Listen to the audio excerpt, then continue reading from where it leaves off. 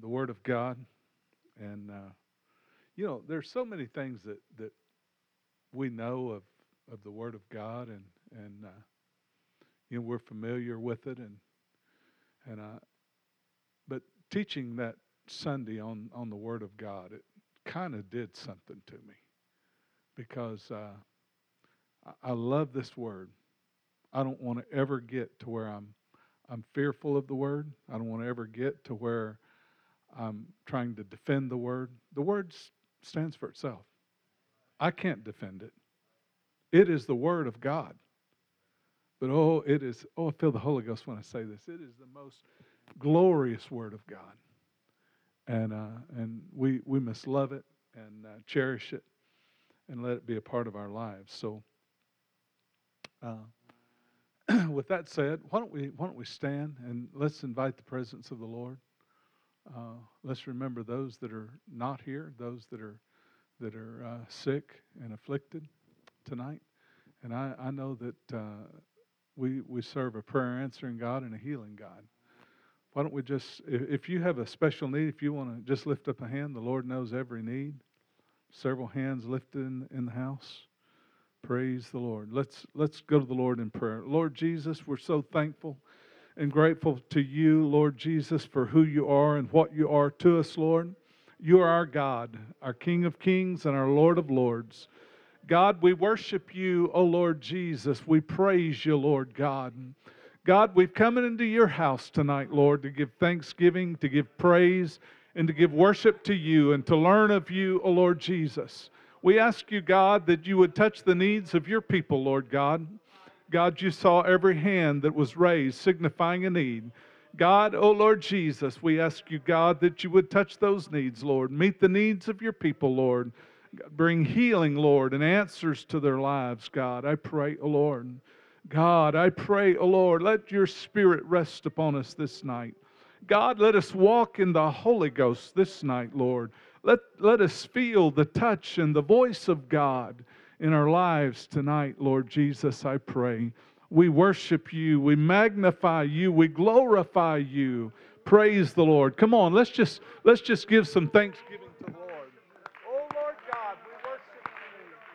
Oh Lord God, we praise you. Oh Lord God, let your presence fill our house, Lord, tonight. Let your presence, God, fill our temple, Lord, and our tabernacle tonight, Lord Jesus, I pray, oh Lord. Oh God, you are great and greatly to be praised. Praise the Lord, praise the Lord. He is great and greatly to be praised. You can be seated. Praise the Lord, praise the Lord. As you know, that I write I write all the lessons that I teach. Years ago, I tried to use some, and it just kind of didn't fit. And so from that point on, I just started writing those lessons, and so I felt that the Lord began to talk to me in this, and so I felt impressed to do this tonight because I think we don't talk enough about this, and sometimes the most simple things we need to rehearse them over and over in our lives. I know that Paul said to leave the milk and get involved in the meat, and I understand that, but sometimes we need to understand where we are and what we are. We need to understand who we are. We're children of the Most High God. And I believe that the title of this lesson, I don't know why I felt to do it, but I do know that I've known from the past that when I feel to do something, it's for somebody's and probably several somebody's here. So we're going to talk about the evidence of the Holy Ghost.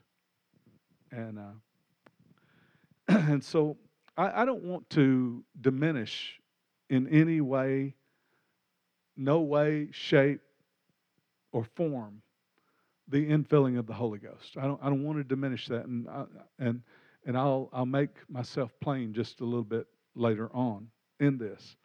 But because the Holy Ghost is the most wonderful gift that you could ever have. It is the most glorious gift that you could ever have. God's Spirit, the Holy Ghost, leads us and guides us into all truth, and it is incredible. And it's highlighted in Acts chapter 2. And so I want us to look at that, and as we do often, we're gonna open this up for comment, and I'm gonna need your help and your input, but I ask you this: let us not stray from what the subject is, and let us stay on the subject, and please help me out. Don't take a lot of time explaining. We'll give you an opportunity, but we've got a lot of scripture to cover, a lot of material to cover tonight. So let's just start, and let's read about the outpouring of the Holy Ghost once again. Let's remind ourselves of this, and then let's look into some things. Let's begin to dig a little deep.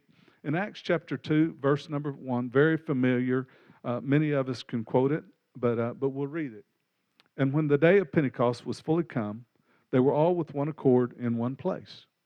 And suddenly there came a sound from heaven as of a rushing mighty wind, and it filled all the house where they were sitting. And there appeared unto them cloven tongues like as of fire, and it sat upon each of them. Verse 4, and they were all filled with the Holy Ghost, and began to speak with other tongues as the Spirit gave them utterance. Verse 5, and there were dwelling at Jerusalem Jews, devout men out of every nation under heaven. Now, when this was noised abroad, the multitude came together and were confounded, because that every man heard them speak in his own language. And they were all amazed and marveled, saying one to another, behold, are not all these which speak Galileans? And we hear every man in our own tongue wherein we were born. Parthians, Medes, Elamites, dwellers of Mesopotamia, and in Judea and Cappadocia and Pontus and Asia, Phrygia and Pamphylia and Egypt, and in the parts of Libya about Cyrene, and strangers of Rome, and Jews and proselytes, Cretians and Arabians, we do hear them speak in our tongue the wonderful works of God. And they were all amazed and were in doubt, saying one to another, what meaneth this? Others mocking said, these men are full of new wine. Now, with that said, to pick up where I left off and where I left you with some time back, I don't want to diminish in any way the infilling of the Holy Ghost. But I feel all emphasis is on the initial experience and not enough on the current experience. Not to say we should change our emphasis on the initial experience. That's not what I'm saying. We must promote that. We must, because it is the most wonderful gift. It is for everyone. Everyone should experience it. And so I don't want to diminish that, but I want to make it plain that it's not just a one-time thing. It's not just something that you say, yes, I received the Holy Ghost 55 years ago. Well, I did, and I received it again just today. And so, it's a continual thing. And so God's Word doesn't bear out the feeling that it would just be a once in a lifetime thing. God's Word doesn't bear that. In fact, in Matthew 25, the parable of the foolish virgins, what did they do? Let their oil run out. And so we know that oil is symbolic for the Spirit of God. And so we're also warned of the plight of the angels that left their first estate, are we not? Of how that they changed somehow. They began to follow Satan at that time. Paul also tells us to lay aside every weight and the sin that doth so easily beset us. I mean, you don't have to ask for it. It just automatically comes. I've never heard anybody say, oh God, Let me really want that. Out of the blue, bam, there it is. And we're made overcomers by the word of our testimony and the blood of the Lamb. That's another story. And so Paul also warns Timothy that the Spirit speaks expressly. I guess that the easiest way that I can describe this, that the Spirit would speak clearly, that some shall depart from the faith, giving heed to seducing spirits and doctrines of devils. And Paul also said we must be careful, that we must not let the things which we have heard slip. And it's likened to a ship just kind of unmoored, drifting out of the harbor. Beware. We can't allow these things to slip in our life. How shall we escape? He went on to say, if we neglect so great salvation. It's the greatest thing that you can ever experience, this salvation. It's the most wonderful experience that you could ever have. So please, hear and understand me tonight. I'm not diminishing the initial experience of the Holy Ghost, but instead emphasizing that it is not a one-time experience. It is something that we must have every day in our lives. It is something that we must work on. It is something that we've got to have contact with the Lord. I believe it was the Paul that wrote, I die daily. What did he mean by that? He crucified the flesh daily. It's a daily thing. I'm going to tell you, if you let go for just a little bit, sin will slip up on you. If you just let down just a little bit, if you just kick back a little bit and say, you know what, we're going to, and there are many, many things. There are many things that are not sin that can lead you the wrong way. The Bible says, forsake the very appearance of evil.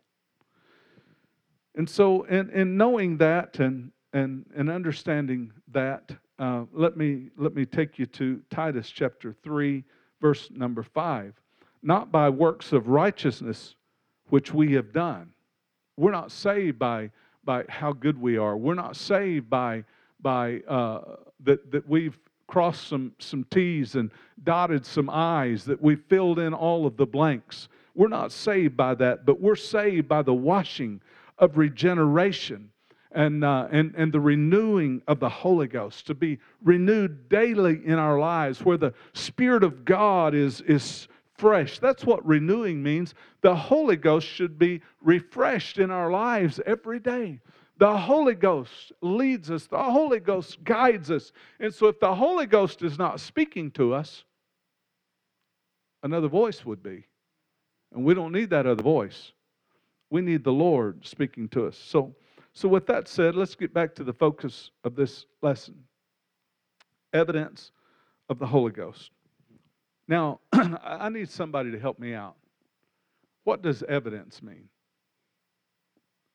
Police officers should know that. Proof? Okay.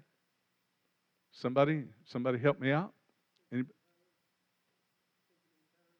All right, just evidence right now. Just I know that's the evidence. That you're one step ahead of me. so just come back just a little bit. Evidence in a natural sense. Evidence in a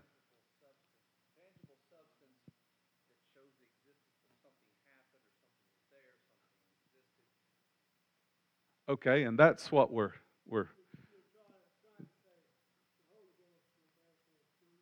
yes.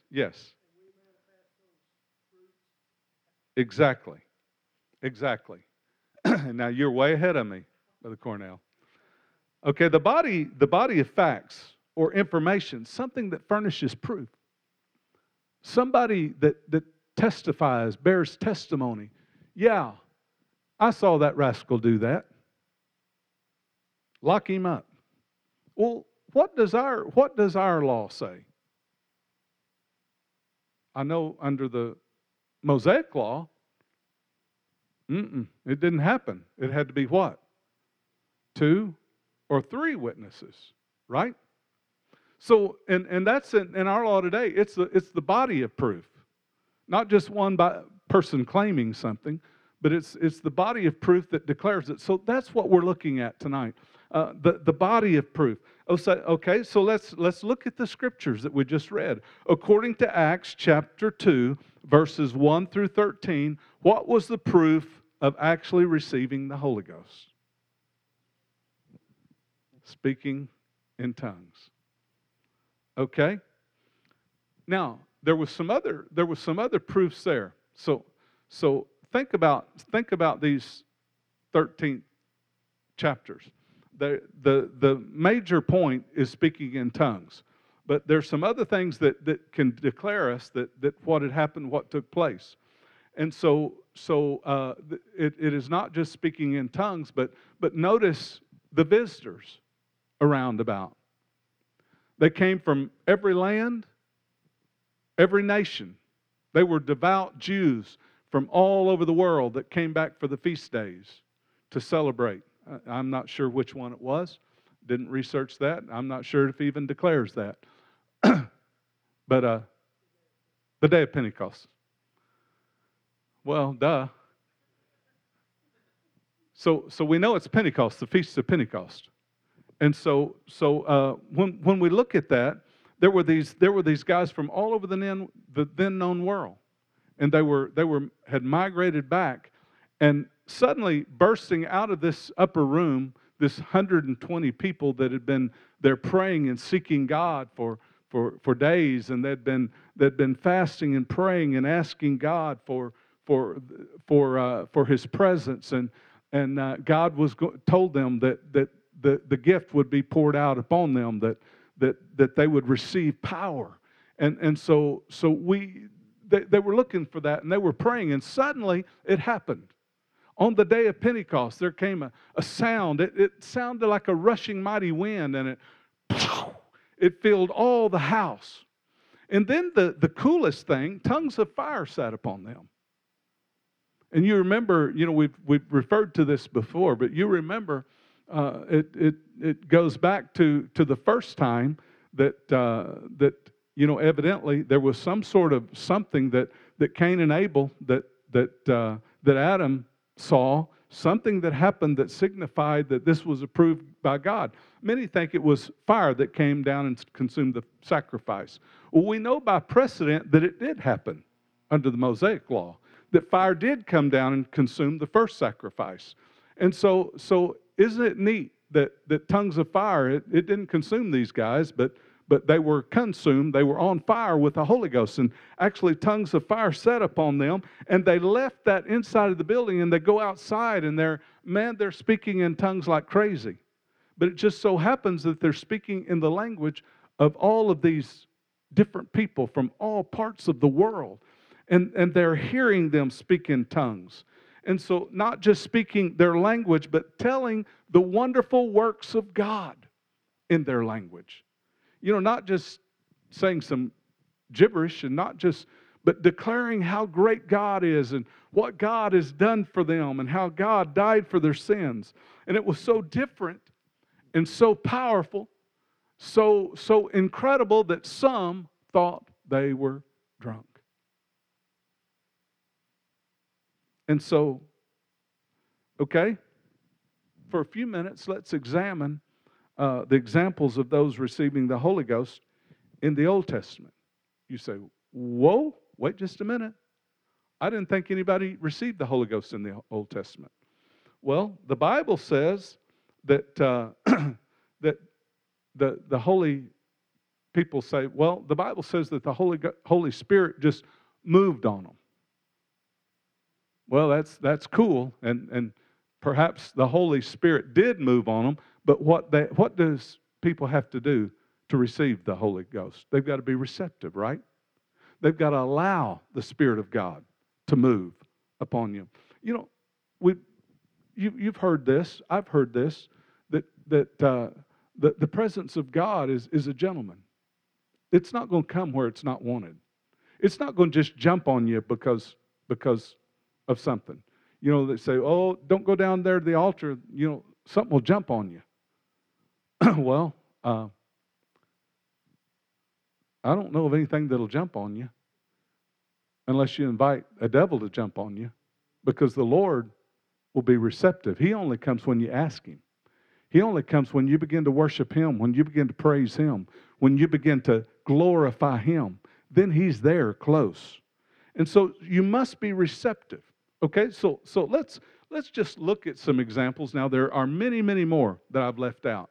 But I just for the purpose of looking at them, in Numbers 11 and 25, and it's probably going to be repetitive, but let's do it anyway. In Numbers 11 and 25, and the Lord came down in a cloud and spake unto him, and took of the Spirit that was upon him, and gave it to the 70 elders. And it came to pass that when the Spirit rested upon them, they prophesied and did not cease. Okay, just a little background. Moses was fed up. He was worn out with judging the people of Israel. And so he complained to God, said, "This is too much for me. You know, I've got all these people upon me. They besiege me daily." And God said, "I'm going to tell you what, we're going to lift part of that burden off of you, and we're going to put it on 70 men. And so the Spirit of God is going to dwell on 70 men." Okay? Now, these 70 elders that we just read about, what evidence did they exhibit? Okay, they prophesied, did they not? When the Spirit abode on them, the Scripture says they prophesied. Okay? Now, we understand that God placed the Spirit that was on Moses on them, correct? Am I correct here? Okay, to find evidence of what was on Moses, let's compare. What did these men exhibit that Moses exhibited? Now we can't go into detail, and we can't look up and see each individual one, but we can look at Moses' life. What defined Moses? Spokesman for God, yes. Somebody said something back here. The meek. Okay, there it is. That's what I was looking for. He was meek, right? Okay, he was obedient to God, a spokesman for God. And so what else? What else about Moses? He obeyed him, yes. He was impartial in judgment. He was fair, right? Because that's what God hates. God hates false judgment. God hates somebody that is not fair in judgment. And we understand that Moses showed a lot of wisdom in a lot of his dealings that he dealt with the people. And so you look at meekness, you look at impartial judgment, being fair in judgment. You look at obedience to God. You look at a spokesman for God. He was speaking the words of God, so he obeyed truth, did he not? And so all of these things, we're going to look at them, and we're going to see them a little bit later on. But I'm just kind of setting the table for this. Okay, let's go to Judges chapter 6 and verse number 34. But the Spirit of the Lord came upon Gideon, and he blew a trumpet in Abiezer, and was gathered after him. Okay? Now, let me ask you this question. What evidence did Gideon show? You've already mentioned some of them. He was obedient, right? Obedient to God. Now, notice another thing. Here he was hiding earlier. And then he blows the trumpet and declares, "If you guys don't gather to me, something's going to happen." A boldness took over. What happened to the early disciples, to the early church? They preached the word of God with boldness. Amen. Declaring the word of God. Listen, folks, this is the most incredible experience that you could ever experience. This is not some sort of something that will be detrimental to your health. This is something that will enhance your life. This is something that will bring joy and happiness to you.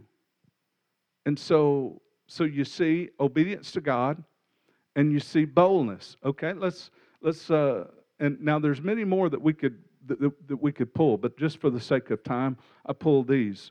And in Judges chapter 14 and 6, and the Spirit of the Lord came mightily upon him, and he rent him as he would have rent a kid. And he had nothing in his hand, but he told not his father or his mother what he had done. Okay, the Spirit, we're talking about Samson, okay? And he was met by a lion, and the Spirit of God came upon him, and he tore him asunder. Now, what evidence did Samson exhibit? The power of God, courage, yes, boldness again. You could say fearlessness. You say, well, wait just a minute. Why is Samson? Well, if he's in the heroes of faith, I guess I can mention him. Amen?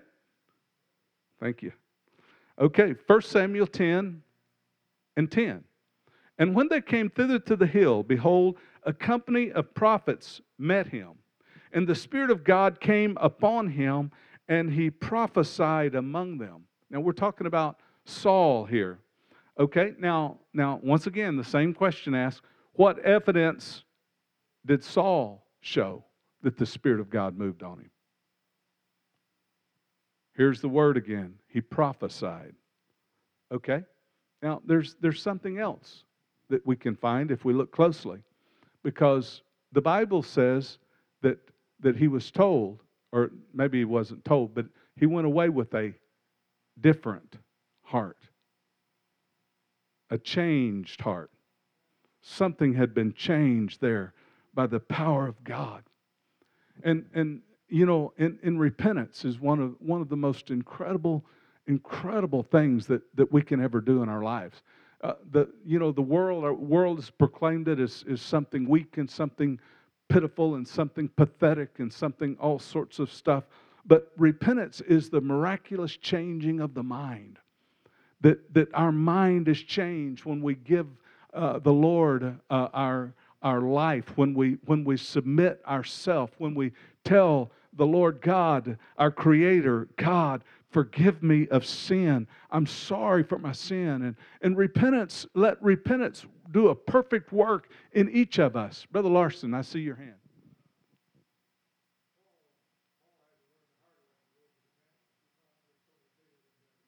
Yeah, exactly. Exactly. He did. Okay, so what evidence did we find? Prophesied, a change, a different heart, changing of the mind. Okay, now let's look at an example of David in 1 Samuel 16 and 13.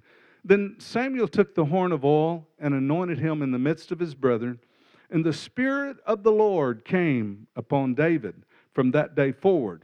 So Samuel rose up and went to Ramah. Thank you, Jeff. Okay. All right. Okay. This is David. How about David? It doesn't say much about him here, really, but we kind of know quite a bit about him, don't we? You know, we read the Psalms that he wrote. We can understand his heart. We can understand the longings of his heart. So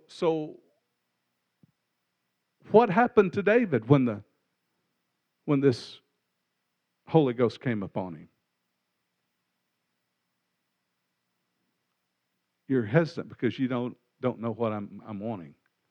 But what is said about David? That he was a man after God's own heart.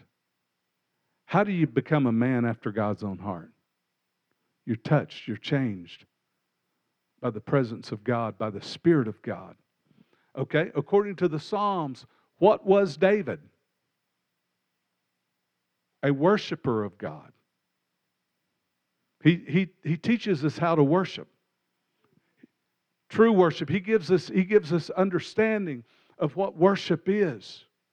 And then what what I guess attribute could be David's after this Spirit infilling, the presence of God, kind of like some of the others. Panted after him. Wasn't he obedient to God? He had a heart for God. He served the Lord and was very tender when he was chastised. How about us? How are we when God chastises us? You can't do that to me.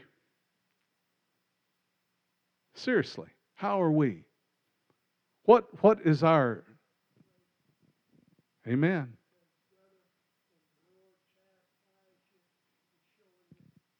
He loves you. Yes, he does. Yes. Amen. Yes. So when the Lord chastises us, it shows that he loves us. He cares about us. Okay? Now we've covered a few of the Old Testament. Let's go back to Acts chapter 2 and verses 3 and 4. This is the 120 that was in the upper room. And so verse number 3. And there appeared unto them cloven tongues like as of fire, and it sat upon each of them.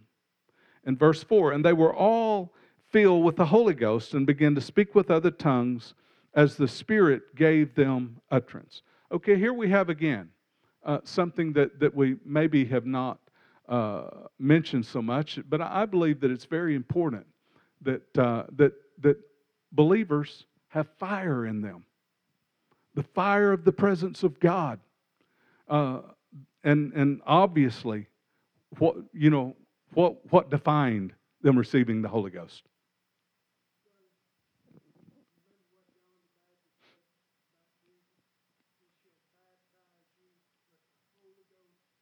And with fire, yes.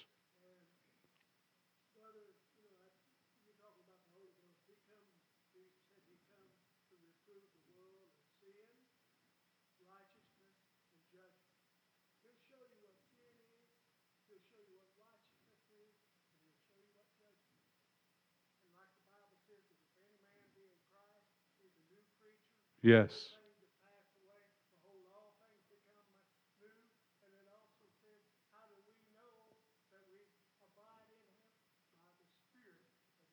Okay, you're getting ahead of me a little bit. Okay, but that is correct, and it's good to hear us, for us to hear it 2 or 3 times. But the note I want to make about this, what was the defining moment that they received the Holy Ghost? They heard them speak with other tongues. Okay. All right, let's go to Philip's converts in Acts chapter 8, verse number 15, who when they were come down prayed for them that they might receive the Holy Ghost. For as yet he was fallen upon none of them, only they were baptized in the name of the Lord Jesus. Verse 17, then they laid their hands on them and they received the Holy Ghost. Verse 18, and when Simon saw through laying on of the hands, laying on of the apostles' hands, the Holy Ghost was given, he offered them money. Okay, I know this is elementary. I understand that, but I want us to hear this. I want us to get back to the very basics of this. What is the evidence here that they had, that they received the Holy Ghost? They spoke in other tongues. Okay, and then we have the evidence that Simon tried to buy that gift. Man, something's happening here. I'd like to lay my hands on them and them speak in tongues. That would be cool. And so that lets us know that that he was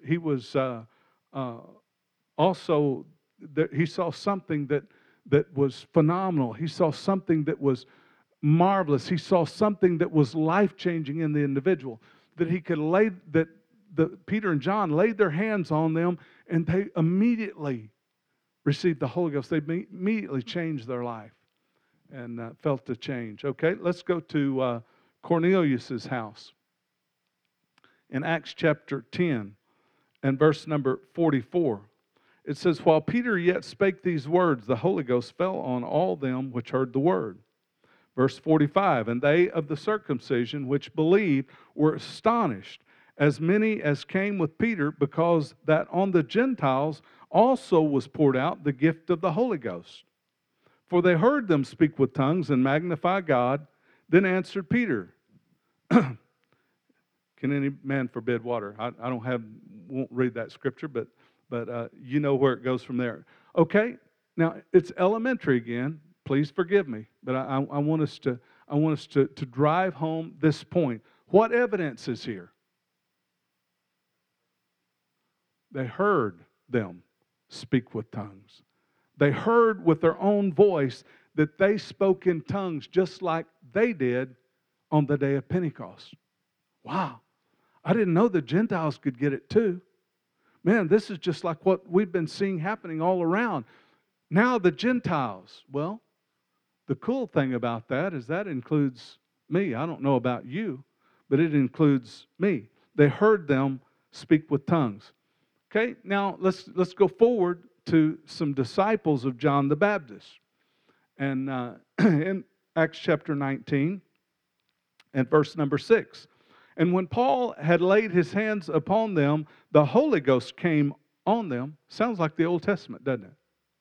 The Holy Ghost came on them.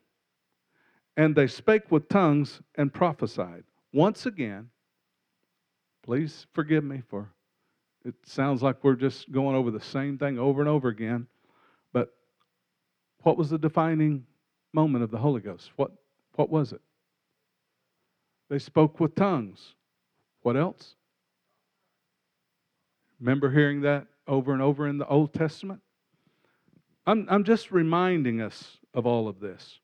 Okay, let's go to John chapter 14 and 26.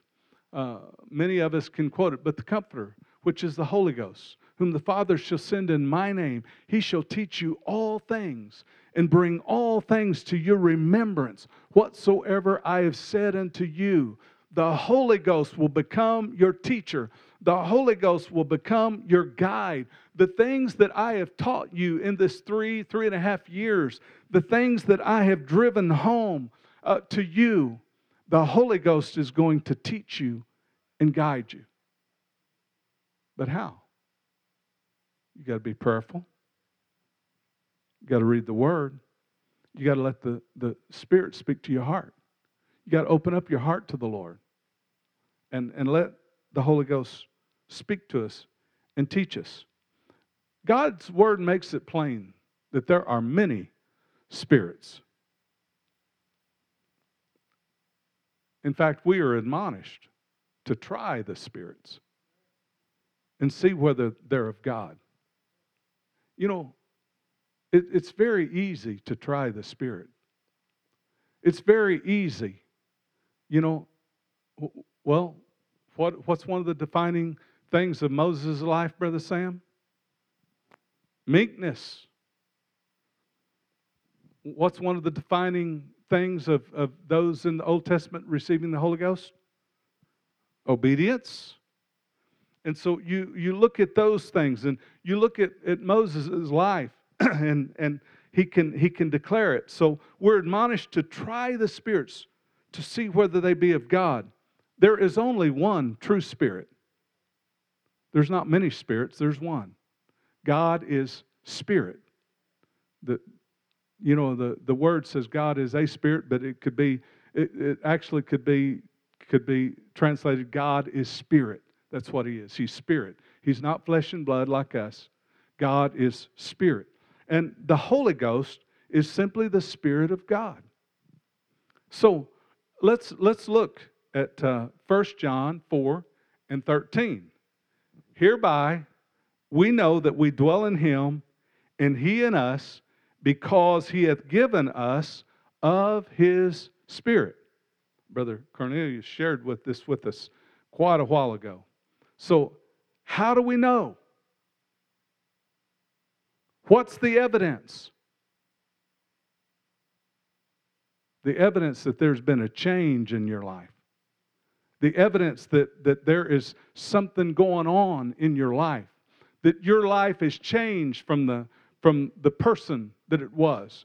I mentioned a few weeks ago, or maybe it was just last week, about how that it is so neat to see somebody come in that for the first time that's been out in the world and just you come in and you can see their face, you can see their countenance. They are so unhappy. They are so disappointed in life. They are so disgruntled with everything. And suddenly they come into the presence of God. They give their heart to the Lord in repentance. They repent of their sins and they get up. And what do? They start hugging on people.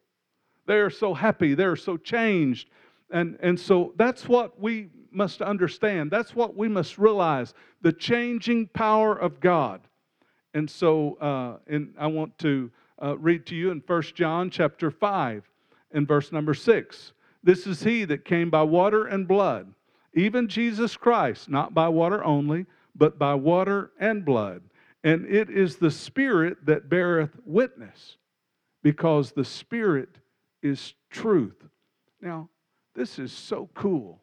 I hope you receive this like I did. The Spirit bears witness. When you receive the Holy Ghost, the Spirit bears witness. The Spirit becomes proof in your life. Christ in you, the hope of glory. That your life has been changed. Your life is different because the presence of God dwells in you now. Oh, hallelujah. Because the Spirit is truth. The Spirit testifies. It bears record. It gives evidence. Well, what is this evidence? What is this record? What is this testimony? The Holy Ghost gives evidence that somebody's been filled with God's Spirit by the gift of tongues. Right? Didn't we cover that over and over and over again? But tongues are just a sign. To the unbeliever, yes. Tongues are a sign. The evidence, we understand, according to the Word of God, they heard them speak with tongues. That's a sign of the outpouring of the Holy Ghost. We understand that. But there's something more that we need to understand. There's something deeper and further that we need to understand. In Galatians 5 and verse number 22, but the fruit, I just lost all of you. But the fruit of the Spirit is love, joy, peace, long-suffering, gentleness, goodness, faith, meekness, temperance. Against such there is no law. And they that are Christ have crucified the flesh with the affections and lust. Verse 25, if we live in the Spirit, let us walk in the Spirit. I think the most important thing is that we receive the true Spirit of God. That we begin to show forth the fruit of God in our life. God has changed me. I no longer do what I used to. God has changed my life. I no longer watch what I used to watch. God has changed my life. I no longer go to the places that I used to go. God has changed my life. No longer do I desire the things that I used to lust after.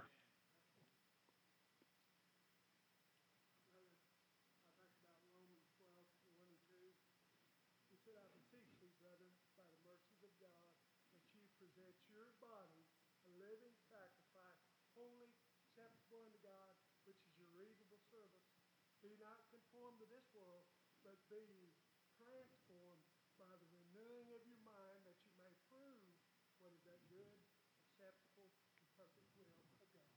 And that's what the Holy Ghost does. Amen. Everybody's Amen. a new creature. Yes. But you got to say, Lord, just fill me. And I do this every day. I say, Lord, fill me with the Holy Ghost every day. Amen. I think about when Jesus turned the water into wine. I say, Lord, fill me to the brim.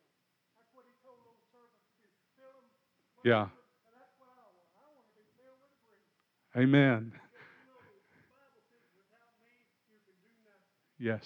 And that's what the Holy Ghost is for, is that we be a witness. Amen. That's what he said, that he would be a witness of me. And all we have to do is say, Lord, not my will, thine be done. In Walmart, we become a witness. In Sam's Wholesale, we become a witness. In Harps, we become a witness. At the doctor's office, I witnessed my doctor today. Awesome. Doc, I said, you need the baptism of the Holy Ghost. He's going to a Methodist church. And I said, he's just kind of hit and miss. I said, you're wondering. I said, you need to be endued with power from on high. Yes. That's what will change you. Yeah. People don't realize, and I told him, I said, Doc, read the book of Acts. It'll tell you right in there. He said, read the book of Acts, and it's all there. Yes. And people don't realize how important it is. I knew of a woman one time that was in a church, and the Holy Ghost got on her. She danced all around, knocked pews down and all that, but I never did hear her speak in tongues. And I said, Lord, what did she receive? He said, she received the baptism of repentance. But he said, you tell her, don't be satisfied. You need the baptism of the Holy Ghost. I told her that. And about 3 years later, I got a phone call. She lived in Texas. She said, Brother Travis, Brother Travis, you know what happened to me? I said, no. She said, I just received the baptism of the Holy Ghost. Awesome. I'll tell you what, people don't really, they don't know what they're missing. Amen. Jesus said, I am the way, The truth and the life.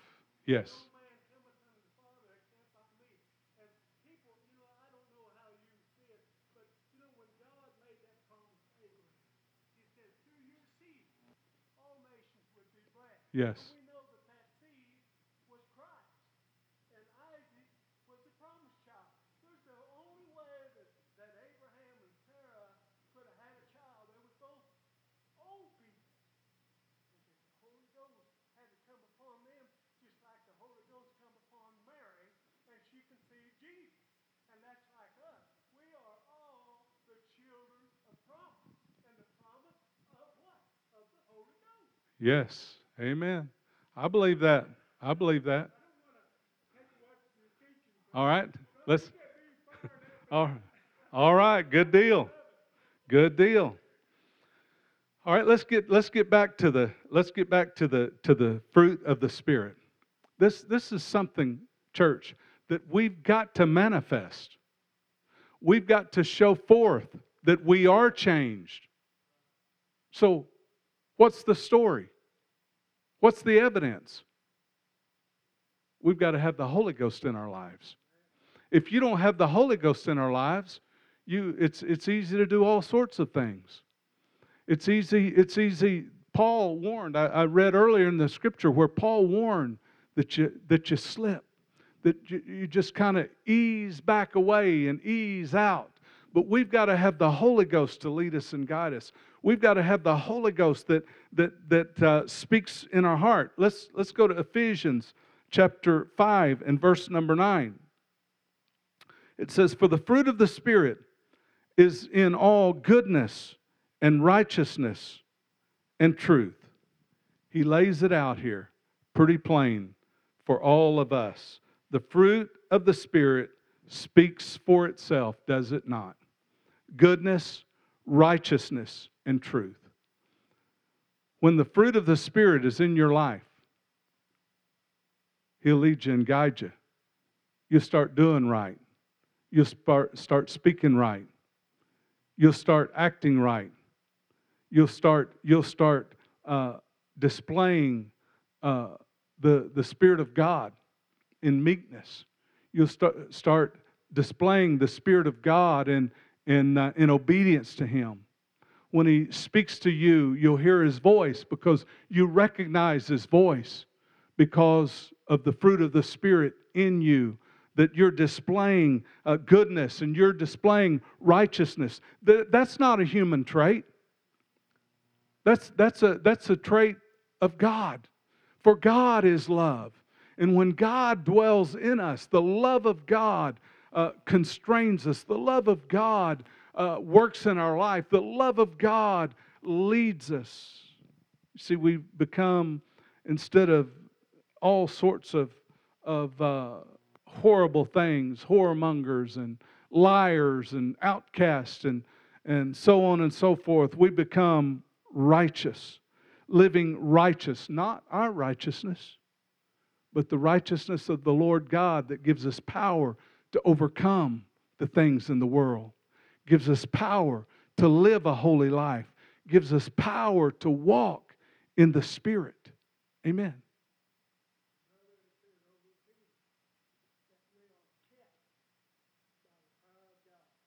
Amen. Yes, He will.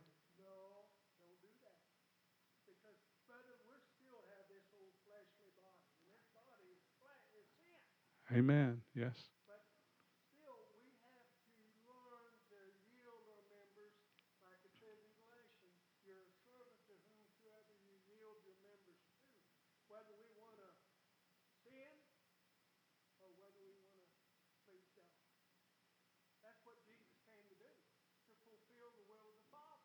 Yes.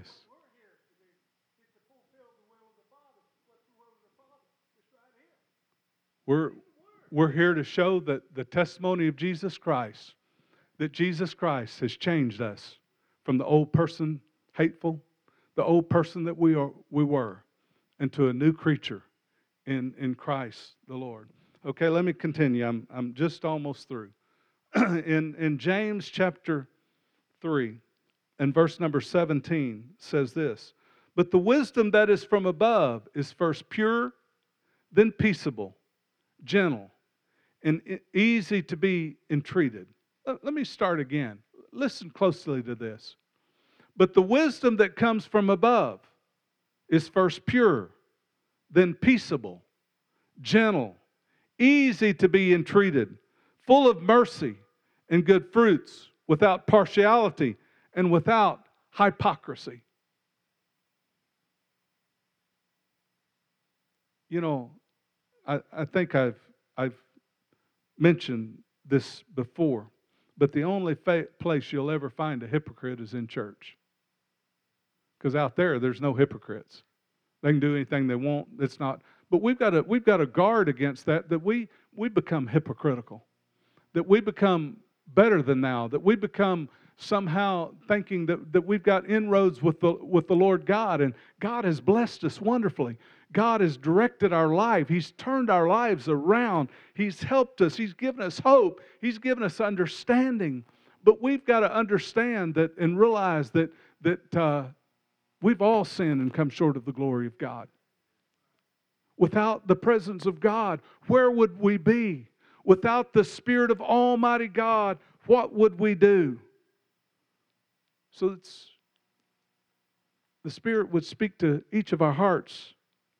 Verse number 18, but the wisdom that is from above is first pure. I just read that, didn't I? And the fruit of righteousness is sown in peace of them that make peace. Jesus is the peacemaker. And I think the ultimate in our life is that when we make peace with God first, we give our hearts to the Lord and let the Holy Ghost begin to lead us and guide us into all truth. You know, the evidence won't all be just in the tongues. The evidence will be in our life, that we're a living example of Jesus Christ. Sure, we make mistakes, we have faults, and we have failures, but anybody should be able to see there's something different about them. There's something about them that I need to look into. What is that difference? It's the presence of God, that we're to show forth the praises of Him who hath called us out of darkness into His marvelous light. Now we're letting the light of Jesus Christ shine upon us. Praise the Lord. Thank you for your input. Why don't we stand together? And as we close this service tonight, I feel that it is so important for us to have a true understanding of Christ in our lives, and to not be satisfied, as I mentioned, at lukewarmness, not to be satisfied with anything but the hot fires of the Holy Ghost that is consuming my life, that I am changed. I'm here to bring help and hope to others. I'm not here just for myself, but I'm here to let others see that there is God. There is a God, and others see that Christ in me made a difference. Amen. So why don't we, as we close, let's lift up our voice to the Lord, and